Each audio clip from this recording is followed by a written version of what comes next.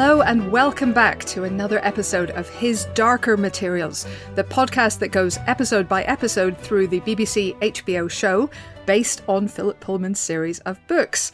I'm one of your hosts, Helen O'Hara, and with me as always is Dave Corkery. Hello, I'm the other host. Hello. And today we're going to be discussing Season 3, Episode 7. So if you have not seen this episode, please do go and watch it and come back to us. We will be discussing it, spoilers and all. We will also be having an interview with production designer Joel Collins, who will be joining us to discuss the entirety of the series.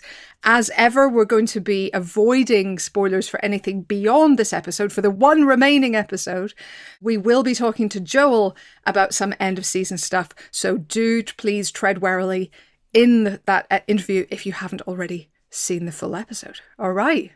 Dave, what did you think? Oh my God, wow. I mean, it's like, this is the big one, right? This is the explosive. They're clearly going for that, the Game of Thrones penultimate episode approach, right? Let's pack. That's exactly what I was thinking, yeah. So Game of Thrones used to do that, where the second last episode of the season would be the big one. It would be the one where the big battle happens.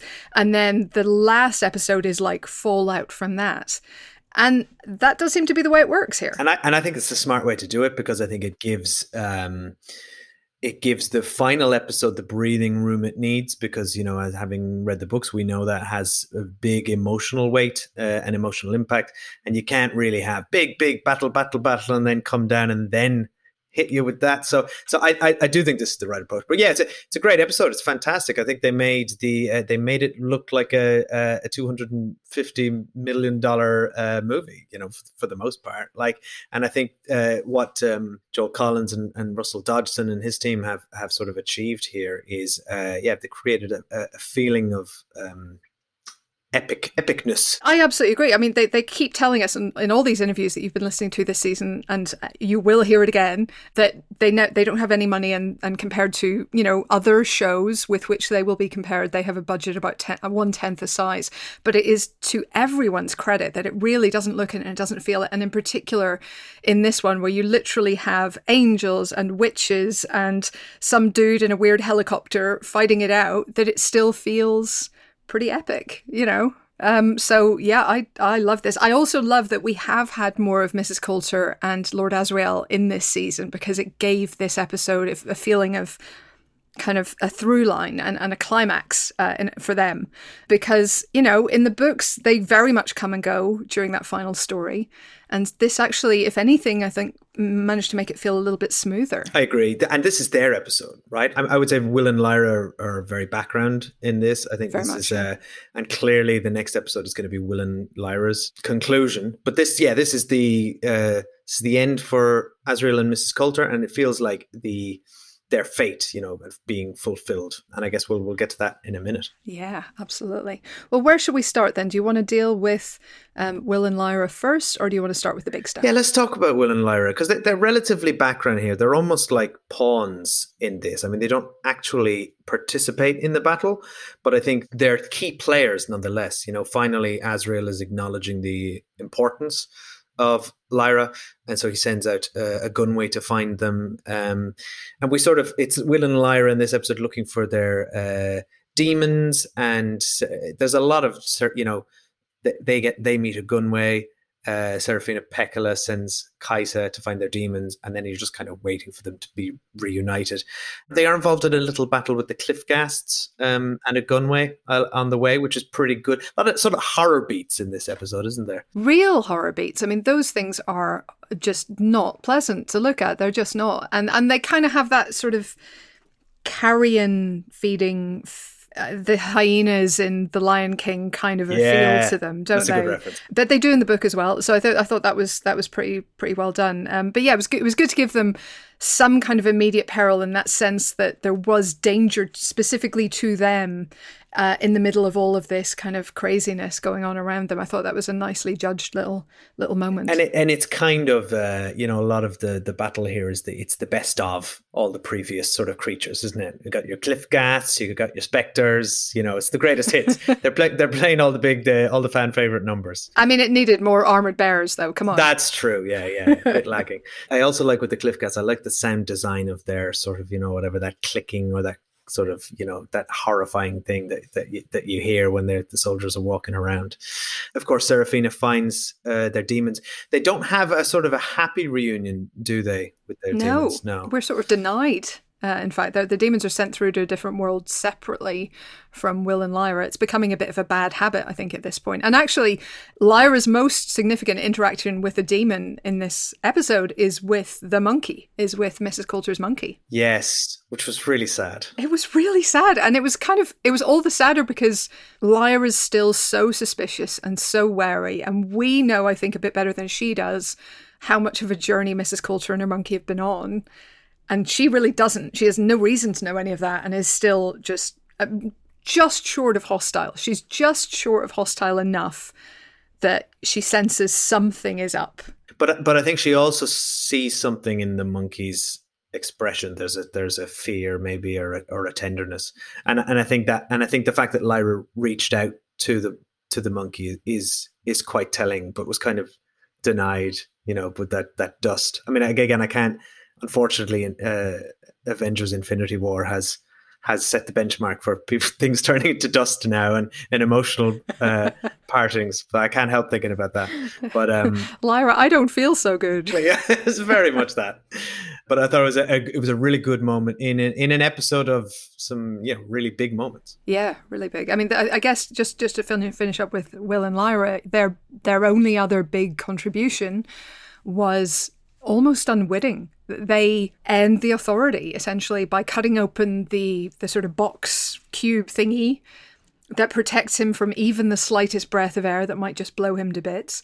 They cut open the box to have a look and see what's inside, and oops, there goes, the oldest angel to exist. And what I thought was interesting is the show doesn't dwell on that.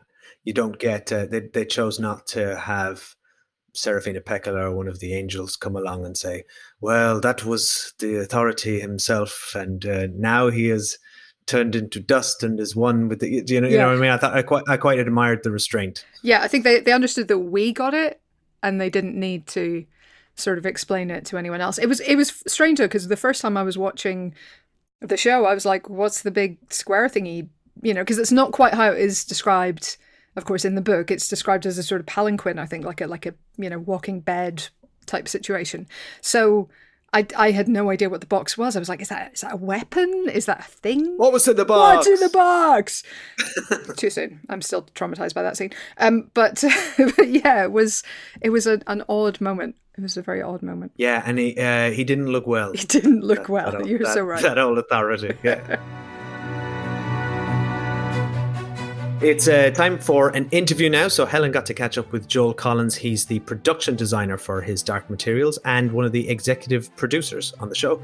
And they chatted all about how he and his team created the look of all the worlds of Philip Pullman's novels. Well, we are delighted to be joined again by Joel Collins, production designer. How are you doing after finishing this? I think this must have been a pretty epic undertaking, especially for this season. Yes, I think the whole 6 years has been quite an epic undertaking. And I think this season was one that we all hoped was coming when we started, because obviously we were coming into a show that had already been attempted as a movie, and we were now attempting to create this TV show. So I think when you are looking at something that's got a life already in different ways because of the novels and then a film, we were like, right, will we get to the end? And obviously, so getting to this point is exhilarating and has been exhausting. Everyone who's been on that journey are all in different ways of mourning and enthusiasm and excitement and confusion and everything, because it's just we've been clinging on to each other, fighting forward like a small kind of fighting unit to get to this point. And we're all now like, it's like the war's ended and we're like, oh, what do we do now? Demob happy. Yeah, well, or confused, I'd say, because actually the Amber Spyglass in itself is such a complicated book. I'm very, very privileged to have done all of it. I'm an exec producer and designer of the whole thing, and I accidentally, I think it was in 2020 when we were developing season 3, got quoted saying something like, exec producer says season 3 will be bonkers or whatever it was, like I something like that, because literally I was staring into the actual abyss going, how on earth are we going to do this? It's not just the term the abyss, but you're actually staring into the abyss going, how are we doing this? So what was the thing that kept you awake at night? Because, talking to Jane, and I think to a degree Russell, they were very worried about the Malefa, and basically they credited your design with figuring that out. But was that something that was your biggest concern, or was it just everything this season? Was it all of these challenges, Land of the Dead, Kingdom of Heaven, everything? It's really interesting because something's really, really bad if I'm kept up at night, and I know people use that term as being kept up at night, and obviously what I do is I try and exhaust myself like a toddler throughout the day, so that I just literally, otherwise I would be kept up all night, like continuously mentally exhausting myself. So I'm quite physical as well as cerebral. So I basically, if I'm not physical enough, I'll go running just enough to pass out at the end of a day. So otherwise I'd be up all night. But actually, I was always just excited by the Malefa. I've always been excited. I mean, I run towards complexity. Passing everyone running away from it, going well, no, what are we going to do? I'm literally running into it, going, come on! Part ignorance, part experience. That's 30 years of starting my career at Henson's, working on quite large-scale, creature-based films, where I watched The Impossible and was part of the teams of putting The Impossible on screen. So because of that, all I know is without that bit in my life, I'll be bored senseless. So I never really saw them as the kind of the I'm trying to look back. I think Heaven and Hell were much harder for me than the Malefa. I just love the idea of the Malefa. Having watched what Framestore and Russell could do with Yorick and the Golden Monkey and the demons, it was okay, if we get this right, if we focus on the detail, and part of the Malefa is how it's described in the book, and then the other bit is how we want to give it to the audience. One of the things I've constantly been trying to do is interpret the book to make it both partly what the audience will think they saw in their head, but also not distracting. A huge amount of the visual side of this show is just hanging it like a kind of drape around these brilliant cast and the brilliant story, and not making it become distracting. Everyone goes, oh, big new worlds, exciting worlds. No, they're plausible, real worlds that you have to feel are just plausible real worlds, even if they're not ours. And I think the big mistake across all of this would have been to make more of those worlds than we should have done. And we did.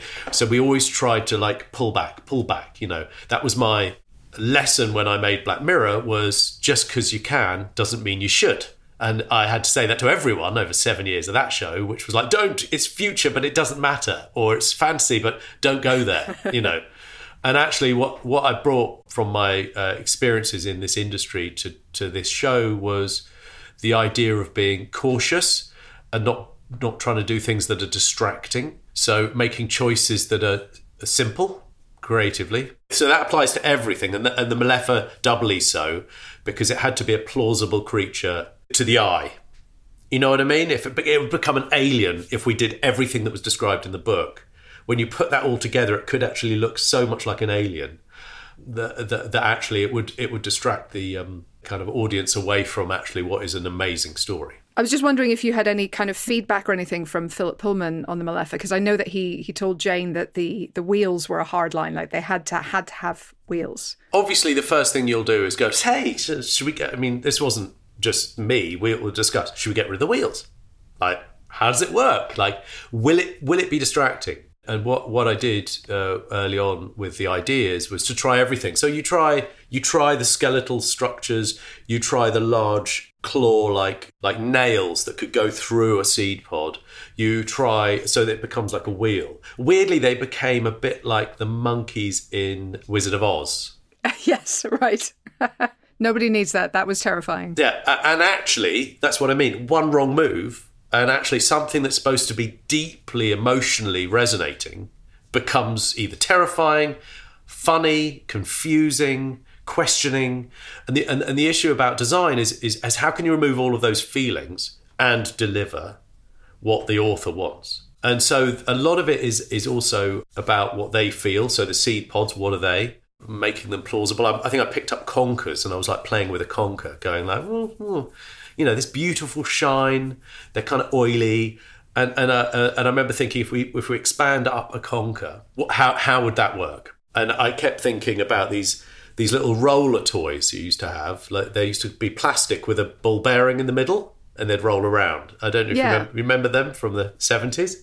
It sounds familiar, yeah. Well, actually, I don't know if you're around the 70s, but they were like these things you just play kind of a game with them. And so it was a bit like in discussions with Russell, the physiology, how did we make them plausibly use their seed pods to travel, but without making it kind of uncanny or disturbing, distracting. And a lot of it was actually about them doing repetitive things, which actually tribal, when you think about tribal people and or us, just our society, huge amount of repetition in life.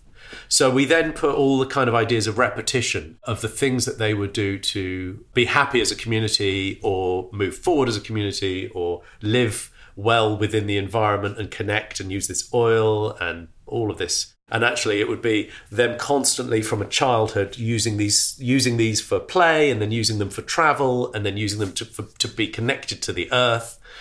And so they would have a pad that would have worn down to a point where they could move with them, So it kind of, we were trying to always find a natural order of things to move it forward. And again, the key thing was one that didn't disturb an audience's kind of enjoyment of the story. Well, I mean, on that note, let's then talk about the sort of the Land of the Dead and the two stages of that, because that also felt to me very kind of stripped back. And when you got into the sort of across the lake into the true, I guess, Land of the Dead, there are these echoes and elements of sort of Greek mythology, just in that there's harpies and it's, dark and underground.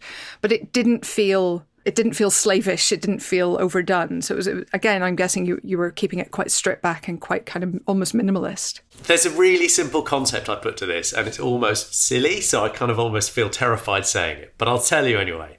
To be a metaphor, I guess, for the way things are for our world right now, the way we live, I pushed forward the idea of not making a Bruegel town where they go and they get on a boat and then into this Lord of the Rings style Mordor, environment where they're in the world of dead in rock. I suggested and thought maybe people just get recycled with their own detritus. So the entirety, so it's almost like when you're going into the Land of the Dead, they're being through a recycling plant. Now it's very subtle. You don't really think about it, but when I say it, you're like, oh, I see. And then they get on this barge and get dumped in basically a huge dumping ground of the world's detritus that they've created. So if you look at those walls, they're moulded and made. So landfill. It's landfill. That's what the whole thing is. No rock. It's completely made of crap. The entirety of the Land of the Dead is made of the crap that we put on this earth that comes with us into death. I mean, that worked, but it even works with the themes of the book. I mean, there's the whole thing, I think, back in Northern Lights about, things that have been worked on by conscious beings have more dust on them. They are changed by their interaction with conscious beings. And so that kind of feels like it makes sense. Yeah, so Philip talks about environmental issues in the book. In the 90s, he's really, really on top of the ice caps melting and environmental issues, about the bears having to migrate. And there's so much depth in the story he's telling and the kind of like resonance that it's almost impossible to put all of that on screen.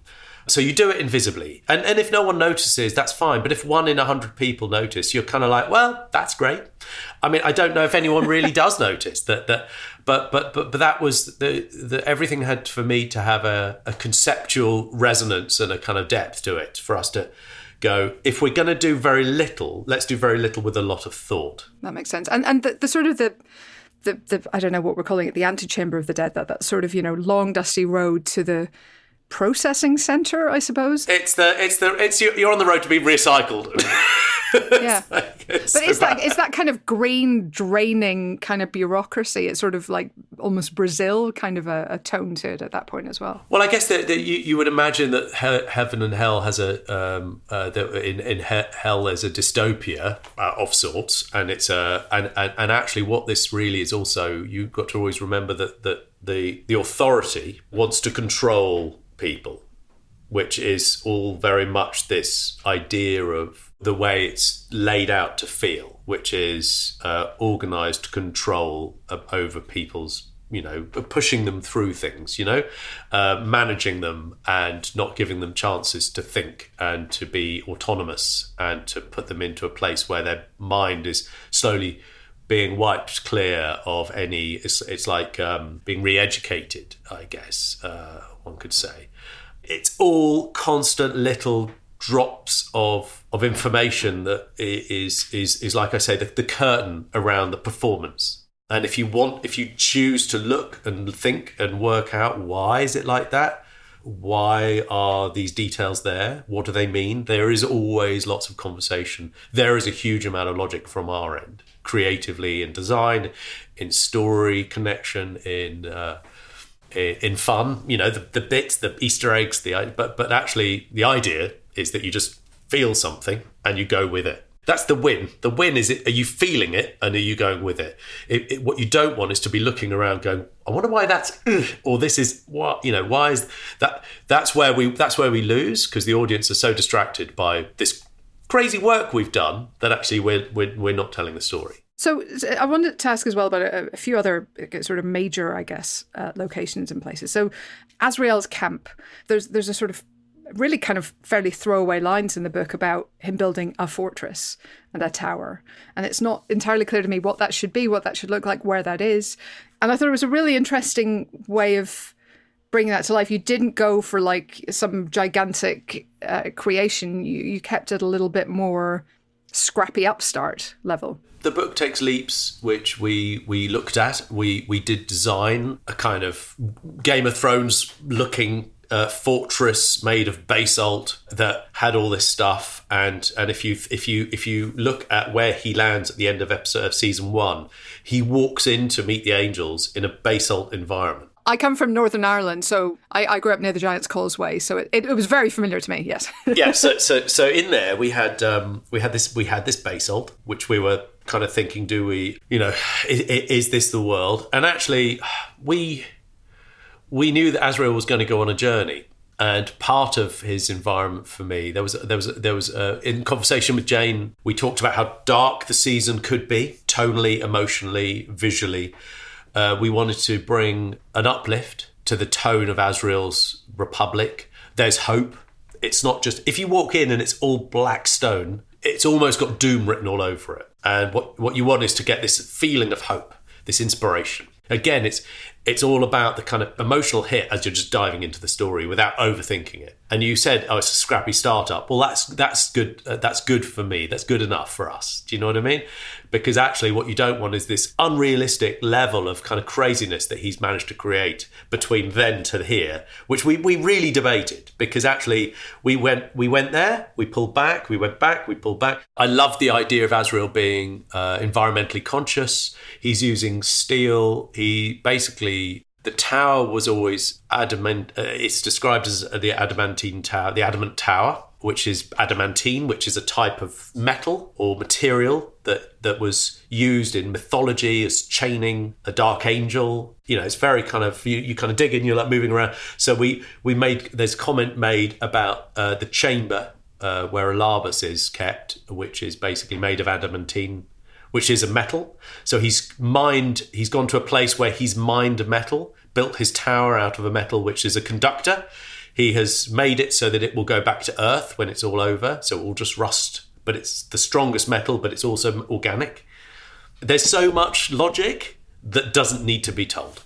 On a very small personal level, I very much enjoyed how James McAvoy, former Professor Xavier, carefully said adamantine, so it didn't sound like adamantium and confuse any X-Men fans out there. But yeah, that does make sense, and it does kind of again play into, I guess, a little bit of an environmental undercurrent. I also wanted to ask about Mrs. Carter's hideout. Was that a real place that you found? Because that tiny hut on the seaside looked astonishing. Yes. So when we talked about, so again, we realised, because this is all, we work very closely with Philip through our changes and our ideas. I was kind of going through season 3 while we were doing season 1, and I'd already created what Cittàgazze was going to be in 2017. So I kind of was always quite far ahead of the curve. And I guess these were the definitions of my role with Jane in 2017, working with trying to get this commissioned with the broadcasters, working from the beginning with her as a designer, but also as an exec producer, to try and really think of the whole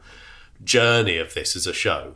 Choosing Russell Dodgson, finding the best people to make this show, really. And I've worked with those guys from Black Mirror, so I kind of brought all of the kind of thoughts on puppets and VFX and creatures and all that stuff. So I was always ahead of stuff. But what was interesting when we got to season 3 was we were looking and going, right, we're in another cave, and we spent a lot of time in kind of cavey environments in season 2, and there are caves in season 1. There are lots of rock, and she's in a kind of cave in the Himalayas, and then we're in so if you actually broke it all out, the Land of the Dead could end up feeling like a cave. Mrs. Coulter could end up in a cave. Azrael could end up in a basalt fortress with an adamant tower. And you're like, all of it could end up looking like you're in different caves for every cast member. It's also a long way to go. Like it feels like so much of the rest of the story takes place, basically Europe, more or less. Yeah. And so suddenly you're going all the way across Asia. So at one point I was like, is this actually not a cave, but like a family house that was once quite lovely and is now dilapidated? So is it actually somewhere in China or in Asia that her family, owned this house on a mountain that was beautiful but has fallen to disrepair, and the family have long since left it? There's no servants there, the types of people they would have been. Or is it something of Azrael's that she knows of? Do you know what I mean? So in my brain, it was like, is it something that she's gone to that she knows that nobody else would think about because it's fallen long since to disrepair? And we journeyed down that line looking for houses, and we found some big houses on the coast, and we moved it from the Himalayas through to Wales, and we thought, well, actually, let's have a love letter to Wales, let's enjoy this. And then Miglet, the location manager, who's Scottish and saw Wales with a big new fresh eyes because she's from Scotland, so came and was like, Wales is new to me, And she toured around and tried to find whatever was interesting. And we came across this chapel on MOD land. So it was like not that easy to get to, and you can visit it as a tourist. But it is a very small hermit's chapel. Yeah, fell in love with it. And we built the interior, obviously. We rebuilt it. We built this whole, little cavernous stuff. It was a patchwork quilt of 3 environments and VFX and sets. So it wasn't just as simple as you can go there and it's what it is, but it is a real place called St. Govan's Chapel. Yeah, really, really striking little, I guess, backdrop, especially for that scene with Father Gomez. Gorgeous. Then I also wanted to ask about 2, I think, perhaps related locations, which are the Magisterium, which I feel like we spend a lot more time in Geneva this season. Maybe I'm misremembering the other 2 And then the Kingdom of Heaven, which I felt had sort of... There was some kind of through line of style there, even though it was a completely different scale and obviously a completely different level of reality, I suppose. Yeah, so you've pointed at something that I think is really interesting. You've noticed something. You're obviously really beady, aren't you? Because you've noticed lots of things. There's a version of the Kingdom of Heaven. There's a version of like Metatron's Kingdom of Heaven, which people go, it's really boring. It's nice. What is it? It's just, there's not, well, in my mind, it's like, what should it be? Why should that be a period of our time? Why should it represent a period of our world? Should our version and every other world's version of the church be a representation of it?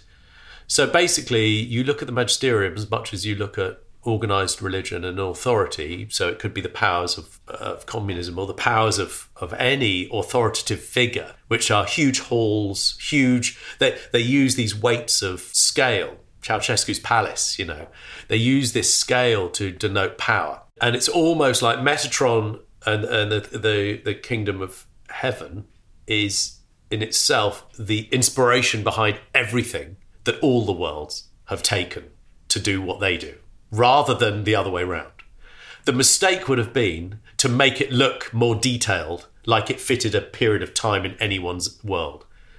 What it needed to do was be such an awe-inspiring scale of bonkersness that it's hard to put your finger on, but if you wanted to interpret it, you could just see it as the cathedral-like space. I mean, Philip always described it more like the halls of justice, like it was halls and big corridors and a place of authority, not a place of religion. But the question would be is if you were interpreting that as a place of authority, and you would, if anyone got a glimpse and were given a glimpse of what this place is in the Clouded Mountain, they might, hurriedly describe it to somebody else and draw it as this big thing that, So across all the worlds is an interpretation of what is this humongous, authoritative, austere space. Russell was saying yesterday that you were very clear on how kind of sparse and simple it should be. Like there were questions like, should Metatron have a chair? Oh, throwing me under the bus. No, but I thought it was a great answer. No, I'm kidding. Why would Metatron have a chair? Was the question, and I thought that was fascinating. Why indeed would Metatron need a chair or need a throne? When why would he sit? Yeah, why would he sit when actually he's an embodied? He turns to a human form to be with humans, but actually works within a different realm. And why, in that realm, would he need mortal items? So for me, it's like, okay, if you were to arrive there as like Mrs. Coulter did, and she was to head back down to Earth to say, in her world, I'm going to build a version of that. What would that look like? And over 1,000 years, what would it end up looking like? So I kind of worked my way back through the history of what the Clouded Mountain how it may have influenced all of the worlds of humanity, and how it needed to be the memory interpretation into everything else. Well, then about the Magisterium, because a lot of what we see, I mean, kind of contrary to some of what we've just been saying, is the literal corridors of power. Like it's literally the sort of, it's almost ants scurrying through an anthill kind of a feeling to a lot of very, very enclosed, very kind of almost claustrophobic spaces. Well, yeah, I mean, that's obviously what we tried to do with Geneva is the seat of history. There is a brutalist side to our Magisterium, and there is a chapel that was once on a mound. So conceptually, there is a chapel in the middle of that would have been built on a mound with the painting of Adam and Eve within it, and that chapel, with all of its stonework carvings around it, is the basis for the building that's been surrounded and built up around it. So this huge prison-like environment has surrounded this very small chapel and built up around it over centuries, and become the seat of power. So the concept is, if you watch, I don't know if you remember, he's in a chapel with Gomez. That chapel is very specific, with a Magisterium logo carved top down. So the whole thing is the shape of the Magisterium logo extruded with an opening. So if you look, the top is the Magisterium logo carved in stone. It's literally a stone carved chapel extruded down to the ground, and inside is this beautiful paintings of the history of an apple off a tree and the serpent and everything. So if you stop to look at while they're having a chat or what's on the walls or whatever, you'll be like, oh, it's all there. The story that he's terrified of coming true. It's kept behind, sealed up as the prophecy. It's completely sealed by these metal gates.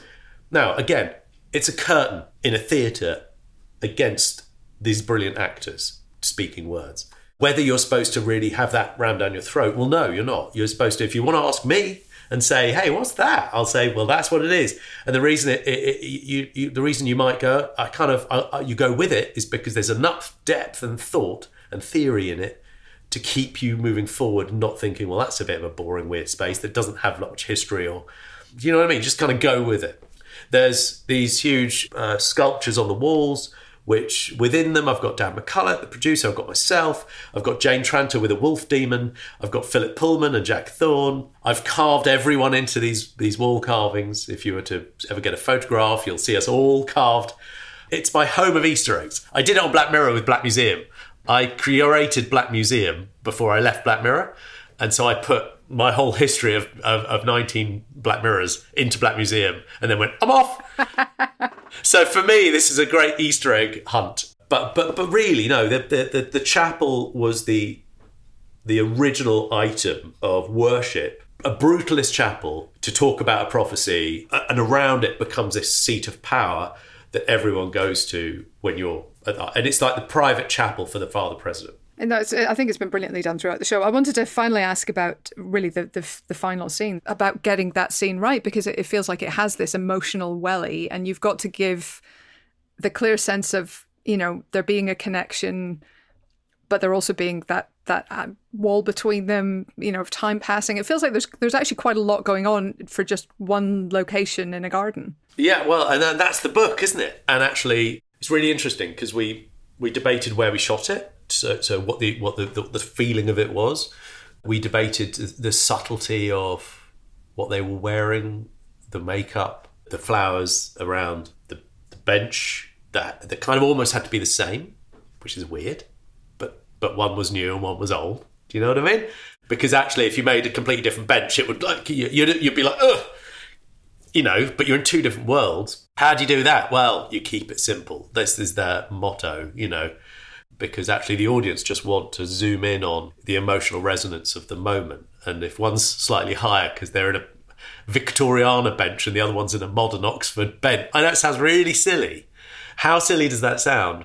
But how wrong we could go by one step left or right. Do you know what I mean? But I think that works across the whole 3 seasons, which is at every point where, you know, just how we've had a lot of fun, we've had a lot of craziness, and we've had a lot of visual enjoyment. But at all points, we were like, we could have gone much further. And I think it was an exercise in restraint of storytelling across everything. Just so you know, I mean, like we were taught about the demons by New Line. We spoke with the people who made the movie. And they said that they basically, in the movie, they made a big mistake. We worked this one out. It was full of demons. And they had to cut it because they did a test and everyone just was like, ah! It was like a menagerie. It's like Dr. Dolittle. You know, like if everyone had a demon and everyone's like chatting away, it would be like utterly like in your face and like distracting. And we were like, well, that's useful because actually you can't afford that. I think it cost them millions to remove things from screen that were really disturbing. That principle has gone across the whole of this show, which is how do we tell this story succinctly? How do we do justice to Philip's writing? It's constantly, you're tightening up that sphere of focus. How do we not make the environments distracting, but just right with enough depth that people don't ask questions? And if they want to look, they can see it. And how do we make the demons just be where they need to be so that we're spending the money wise enough for them to be photoreal? So you're kind of tightening and tightening and tightening till you get to the story, which the writers have brilliantly managed to kind of like finesse into that pipe so that we deliver something simple and succinct and not distracting and not confusing. And, you know, I mean, it's a crazy story. So how do you do that so it's not? But I think that is pretty much what works in fantasy generally. Most of the fantasy, certainly live action, that I can think of, it is a matter of keeping it simple and having the depth. I mean, even something like Lord of the Rings, which is, you know, I think all the money in the world, you know, but even there, they're keeping to these 9 guys on a long walk, and we don't see that the lining of their cloaks is appropriate to their age and station, but apparently it was, you know. So it's just kind of giving them the depth to play it, giving us the depth, the sense that there's something there, but not overloading us with the entire history of Rohan, just leaving that to the appendices. Well, I do worry that we're in a world of like, if there's enough money, it doesn't necessarily improve something. The mother of invention is in the crisis that you're facing. You know, I think we're in a world now where, yes, you can continuously chuck money at a project, but actually sometimes restraint can force you into making something more succinct. It's the creative bunch, which we were very lucky to really just have this amazing, under Jane, as I would call her, a showrunner, really, under her brilliant guidance and kind of experience and creativity, there was a phenomenal group that was placed with Jack, Dan McCulloch, myself and Russell and Caroline, and it goes on. We were a very tight team, and it was a lot of fun. Well, it turned out brilliantly, and well, congratulations on the 3 seasons. So, if they come back to you in a couple of years and say, hey, we thought we'd get back into it, we thought we'd make the secret Commonwealth or whatever, will you be back on board? I am. I'm still at Bad Wolf as an exec producer. I've been a year completing the VFX with Russell and Jane and Dan, and also a year exec producing the new Doctor Who. So I am still in the same place. They know where you are, basically. They've got. I'm still there, fighting the fight to put brilliant work on screen, and yeah, if there's more, of course. Awesome. All right. Well, Joel Collins, thank you. Let's check in with Azriel and the camp, and there's a lot of build up to the battle, right? So you have to have Azriel finally acknowledging Lyra's importance, and I thought there was a really good line I wrote down which I liked. He said, "The only thing I was certain of was that I was born to change the world, and now it seems that destiny belongs to someone else." And I think that's a really telling line about his character, and it comes later again when when Metatron accuses him of resenting Lyra. There is a resentment there because his ego has been his drive, and that has been the thing. He's put himself at the center of everything, and now he's realized and he's acknowledged that prophecies kind of do exist, and he's not the chosen one. Yeah. I mean, with someone who has an ego the size of, Mount Doom, that must be pretty hard to take on board. It's interesting, just as you're saying that, I was thinking of Dune. Obviously, I mostly am thinking of Frank Herbert's classic novel. But in that, there's the whole thing about missing a generation as well, isn't there? There's the thing about, the Kwisatz Haderach, the prophesized leader, is supposed to be someone in the next generation, and basically kind of Paul ends up semi-usurping that role. And it's interesting, I feel like, especially given that James McAvoy played Leto Atreides, Leto 2. Oh my goodness. There is some kind of grand unified theory I'm just coming up with right now of science fiction and fantasy based on this entire thing. There's an element of, being born into the wrong generation, being born at the wrong time, or just being, fate not being what you thought it was, that I think is really interesting in his life. And it's kind of encouraging that whatever journey Mrs. Coulter is on, it takes her a very long time to get there, but she ends up, learning how to love, I think, basically, and learning how to love her daughter at least. He kind of has the same journey in a much shorter space of time, and it seems to basically involve getting over himself as the main component. yeah, exactly. And I think they choose to make that challenge literal, that confrontation, right? Because he does the Luke in the Dagobah cave thing and faces off against himself, his own demon, so to speak, and I think that's a really interesting approach. I think it's unfortunate that it's still, and maybe this is telling about Azriel, that it still has to end in a fist fight because that's how he deals with everything. I'm just he's finally presented with God or the creator or the whoever's the imposter of that position is, and he's like, let's have at you. Let's do this. Yeah, and it is interesting. He believes, and he says to Mrs. Coulter, basically, we're going to win with physicality. That's how we're going to win. These things have no mass to them. They have no power over us. They're just pure spirit. Therefore, we can beat them essentially with fisticuffs, as you say. And so I think it does kind of prove that he wasn't wrong about everything. He was right about a whole lot of things. It does come down to fisticuffs, and he does manage to get it done, I guess. It's just not all it's not all that clever, I guess. Yeah. But I guess there is a whole bomb, and then we get he explains, there's Chekhov's bomb at the beginning of this episode where he explains to Mrs. Coulter that the mumbo jumbo big energy bomb which will release, and they've set the pieces up for later. It's under the table. It took me so long to get my head around exactly what was going on there, and then I was like, well, duh. Yeah, so they're basically hanging a trap, conductors of something or other in the abyss that will somehow do a thing that makes the city, the city fall. But it took me a little while to get my head around what the heck was happening. I was a bit slow. And I still haven't had my head around it. And I'm okay with that, because all I really need to know is, science, mumbo jumbo, bomb, let's do it. Blow them up. I mean, are you now treating science the way some people treat religion, Dave? Is that what's happening here? Science, mumbo jumbo, bomb, let's do it. Do any of us really understand science? and actually, I think that's the tagline for Christopher Nolan's Oppenheimer. Oh my God, I think it is. Yeah, but I'm going to be busy seeing Barbie, so I can't get into it. Anyway, Science, mumbo jumbo, bomb. We've skipped ahead a bit, but there's also a good there's another good moment earlier on, with Azriel's speech, which is a classic sort of call to arms speech. But I think McAvoy's great. Has a lot of good lines. We are free. You always need to have that refrain at the end that everyone can repeat. Yeah, it's very Braveheart, which, I mean, he's Scottish, he's got to appreciate that.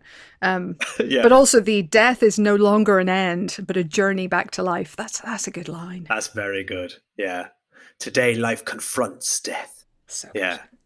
And it was reminiscent of another great speech this year in Andor, which I liked, that, one way out, we are free. One way out. You've got to have, if you can have a 3-word refrain in your speech that gets everyone chanting. I mean, that's good speech, right? That's good. That is good. So one way out, we are free, thanks to Lyra, whatever it takes. Yes, we can. Yes, we can.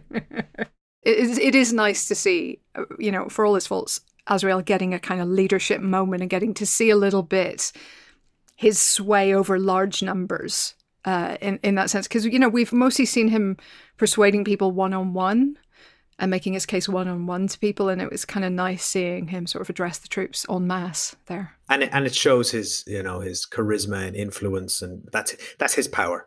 And there's a lot of talk about Mrs. Coulter's power. The angel tells her, her power is that she's able to separate from her demon, right? I forget the words that. Yeah, she has got an extraordinary power to suppress the best of yourself. That's it. Yeah. So which we've seen her do, throughout the course of the show with her relationship with her demon, and that is the thing that allowed her in season 2 to defeat the specters, right? Which we see again here. Yeah. Now that was a fascinating scene, because I was still a little bit like, I think when it happened in season 2, I sort of felt like, okay, I understand. It feels right that she can do that. I don't understand how she's doing it, but I buy it on some level. And here I was a little bit more like, do I buy it on some, like, does it make sense? and honestly, I'm still not sure. But there is that line in the book, isn't it, that the specters fled from her, I think. So it's not that it's new. I just never quite understood where it came from beyond her being a badass. But maybe that's all we need. I mean, she's got that cool Sky Captain in the World of Tomorrow jacket going on, Great she has, outfit. I mean, in a show with an amazing array of outfits, particularly for her, she has never looked cooler than she did this episode. It's real like Indiana Jones vibes, isn't it? And I love that she did this sort of X-Men thing with her hands, pushed it out. I mean, you have to. You have to. Didn't they used to get yoga teachers and dance teachers in to teach them how to cast spells in Harry Potter and things like that? I wonder if they had something similar. Is that right? Oh yeah. I didn't know that. They had an actual spell casting coach for the cast of Harry Potter. Yeah, or the other thing you do, you put your fingers on your temples and you go. Well, surely McAvoy could teach her that one. That would be easy. Yeah, he's got that down pat. He's got that locked down. It was an interesting scene, that one of her and Zephania, just because it showed her looking for answers openly from someone, being, I think, slightly more revealing of herself than she usually is. Perhaps because she knew that Zephania would understand and see through her in some way. And to go from that to then full on attempting to manipulate Metatron, I thought was quite interesting. So she has some kind of trust or openness in that first one, and then layers trust and openness so cleverly in her own kind of battle with Metatron, where she's sort of trying the obvious route of, oh, I just want to follow you, I think you're great, and then almost double and triple and quadruple bluffing him within that, and sort of revealing layers that he expects to see in her. Well, that's her other superpower, isn't it? To the ability to lie and manipulate. And yeah, I like how you've put it. She's presented as layers and an onion. So it's like the obvious first one is like, even Metatron's like, Yeah, obviously. What does he say? You're a cesspit of moral filth. I love that. You wish to serve no one but yourself. What I love about it is like she's so convincing in those moments, Mrs. Coulter, that even I, as an audience member, I was like, is she telling the truth? Like, is she tempted by this offer? Does she? And it's kind of like a lot of her words. And I think maybe this is the sort of climax for her character, is that I think she might be telling the truth, right? She loves Lyra, and I hate that I love her, and she makes me feel weak. And so I think she's kind of tapped into the truth and made it seem like that is leading her towards his course of action, when in reality, she's going to pull the rug out at the very last minute. Yeah, 100%. I think that's exactly. I mean, and look, Ruth Wilson is fantastic. I think the writing is fantastic in this scene, but and of course, it comes from Philip Pullman's character. It's all working together, but it is exactly that. It's her showing exactly as much of the truth as is needed to sell the overall lie that she's on his side, and just kind of selectively reveal just the right amount to get through. I mean, much of what she tells him is the truth. Much of what she says in front of Azrael with Metatron is the truth. It's just not the whole truth. It's not nothing but the truth. And I think that's the kind of grey area here. That's what works so well for her. Because she is, Metatron says she's capable of such betrayal, and she absolutely is, and they both know that. Everybody knows that, and that's why Azrael has to doubt for a second. He'd be mad not to. So I just thought she was good. I thought she was so good. How did you like seeing Metatron in real life? Alex Hassel is the actor, yeah. right? And I just watched Violent Night the other week, and I was like, where do I know him from? Yeah, he's kind of without giving anything away, he's kind of a wuss in Violent Night. I think it's fair to say. He was also in The Tragedy of Macbeth with Denzel Washington. A couple of years ago now. I thought he was fantastic. He plays Ross, if memory serves, and that is not a role that has ever leapt out at me before, or ever made any impression on me, really. And this time I was like, that guy is really good. So, I see where they went for him. I think he has that sort of intelligence and that kind of cool reserve, not so much in Violent Night, which, if people haven't seen it, is a very fun Santa Claus movie. If you watch The Tragedy of Macbeth, you can really see some of that kind of self-contained, self-composed kind of energy that he brings here to Metatron. Yeah, he's really somebody to watch. Also, I'd be remiss to not plug your other podcast, Bah Humbug, which you talk about Violent Night at length. And we did not plan this, we didn't, listeners. No. No, I did not. Did I do that okay, That was Helen? wonderful, thank you. Yeah, the check will be in the post. Yeah, it was just as you wrote it. Well, I thought his performance was excellent. Yeah, and he's kind of like otherworldly and kind of just creepy. But I liked when he's like trying to read her like live, like he's almost seeing into her brain or her soul, and he's like, I see shame, love, regret. What is this? And it is like, as you said, it's her. She is being honest, but she's not showing him the whole thing, and he's trying to catch up. Like I love that the nominally the leader of the entire universe is like one step behind Mrs. Coulter. She's that good. And like, let's be fair with him. I feel like his consciousness is somewhat divided. I'm assuming he has the power to essentially direct, pseudo Lord Azrael at the same time. So he's having a fist fight downstairs, presumably at the same time, getting quite a few, I have to say, Glaswegian headbutts in there as well. And then he's also presumably head of the Red Army, if you will, outside fighting. He's at least got some part of his brain, presumably keeping an eye on them as well. I would like to think, otherwise what's the point of being an angel? But even so, yeah, she absolutely leaves him in the dust. I don't think he has the capacity to understand the layers that she has and the complexity that she has, because she is quite unlike anything he's really encountered. I think in a weird way he's sheltered from people like her. And that's quite a cool thought. I'm now obsessed with the thought of him, like there's another version of him like doing his taxes, and there's another version like just reading a book.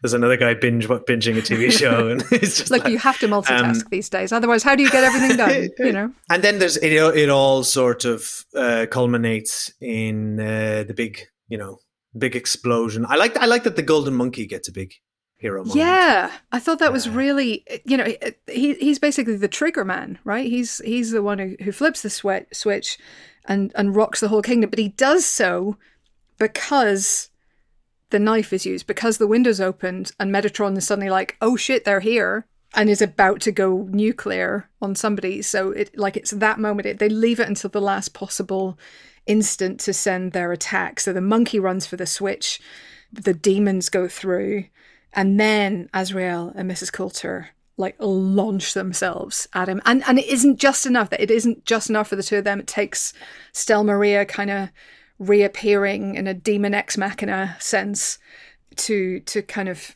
push him over the edge, quite literally. And I like that he's been defeated by the soul, right?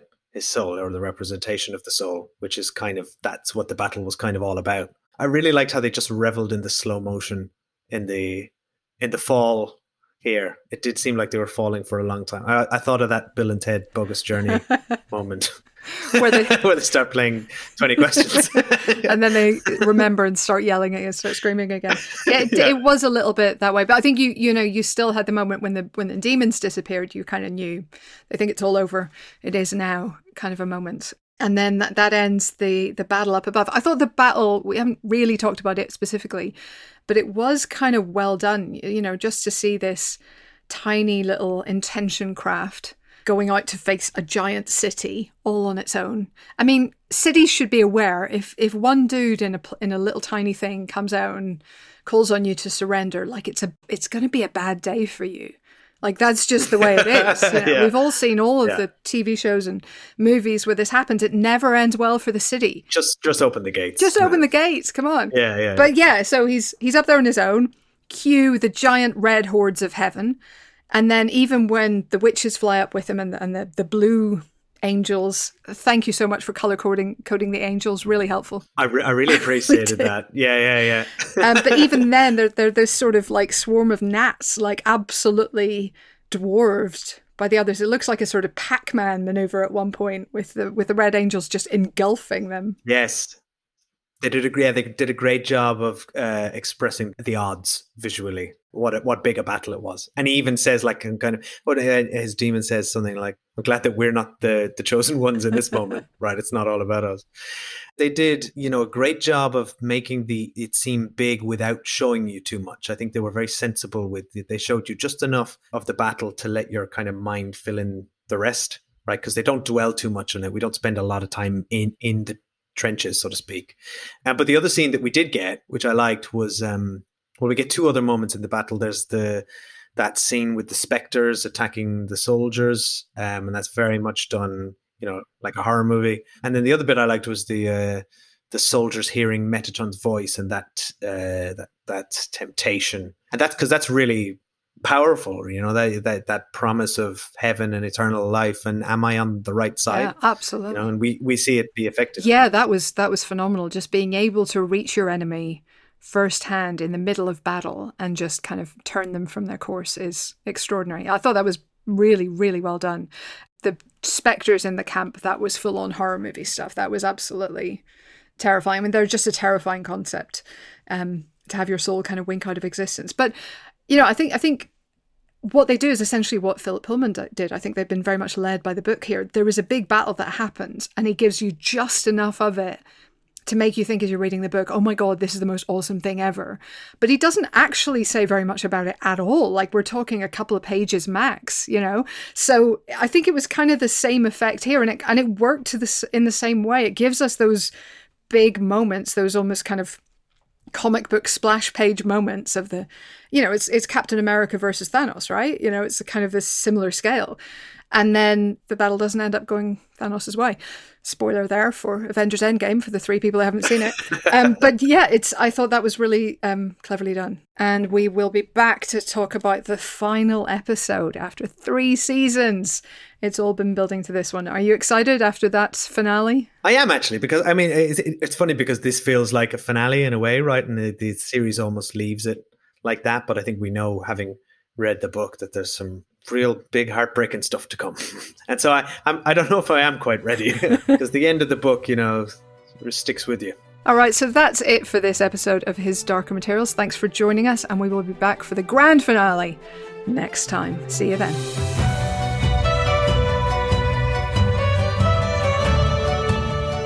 His Darker Materials is a Stripped Media production. Our producer and editor is Maddie Searle. All our music was composed by John Dix. Our artwork was created by Sam Gilby. Our executive producers are Kopi Amanaka and Tom Wally. Our hosts are Helen O'Hara and myself, Dave Corkery.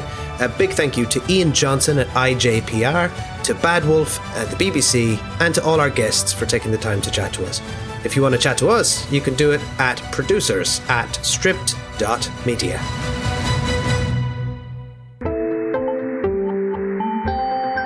You just heard a Stripped Media production.